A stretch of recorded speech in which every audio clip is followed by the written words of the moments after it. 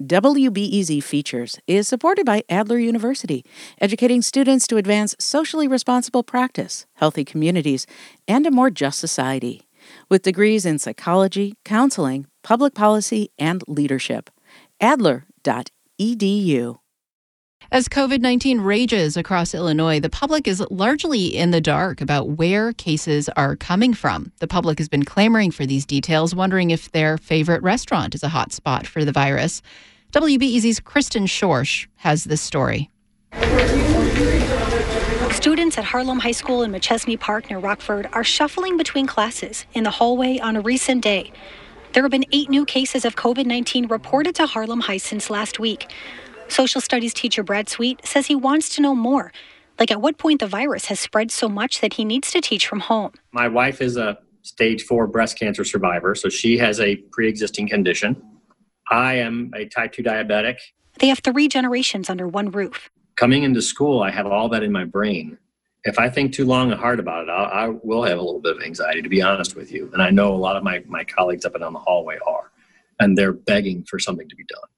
Public officials do provide a lot of stats on the rise of COVID-19, such as the number of cases and people hospitalized with the virus.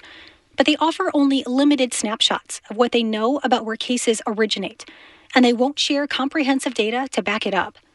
That has set off a firestorm and calls for more transparency, as Governor J.B. Pritzker has ordered that eating and drinking inside restaurants and bars stop around much of the state. We really like to see the metrics of where COVID-19 is coming from. Sam Toya is with the Illinois Restaurant Association. Is it coming from restaurants? Is it coming from bars?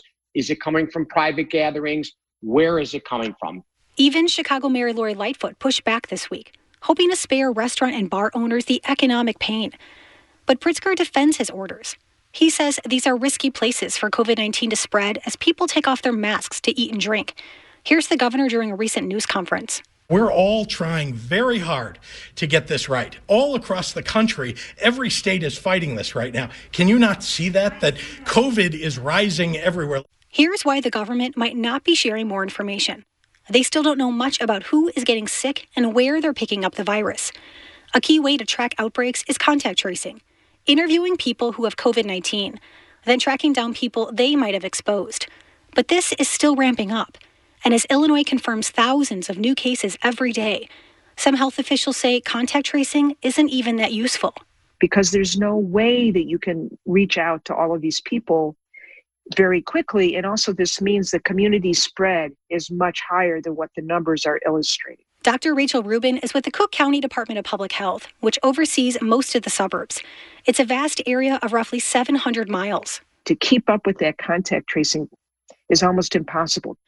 The Illinois Department of Public Health mostly relies on local health departments to do contact tracing. A spokeswoman would not say how much of this has been done, but the governor says he plans to release data on outbreaks soon. Some public health experts don't think that the public should know about every COVID-19 case or outbreak. They fear it could stigmatize businesses and make people think they're safer than they are.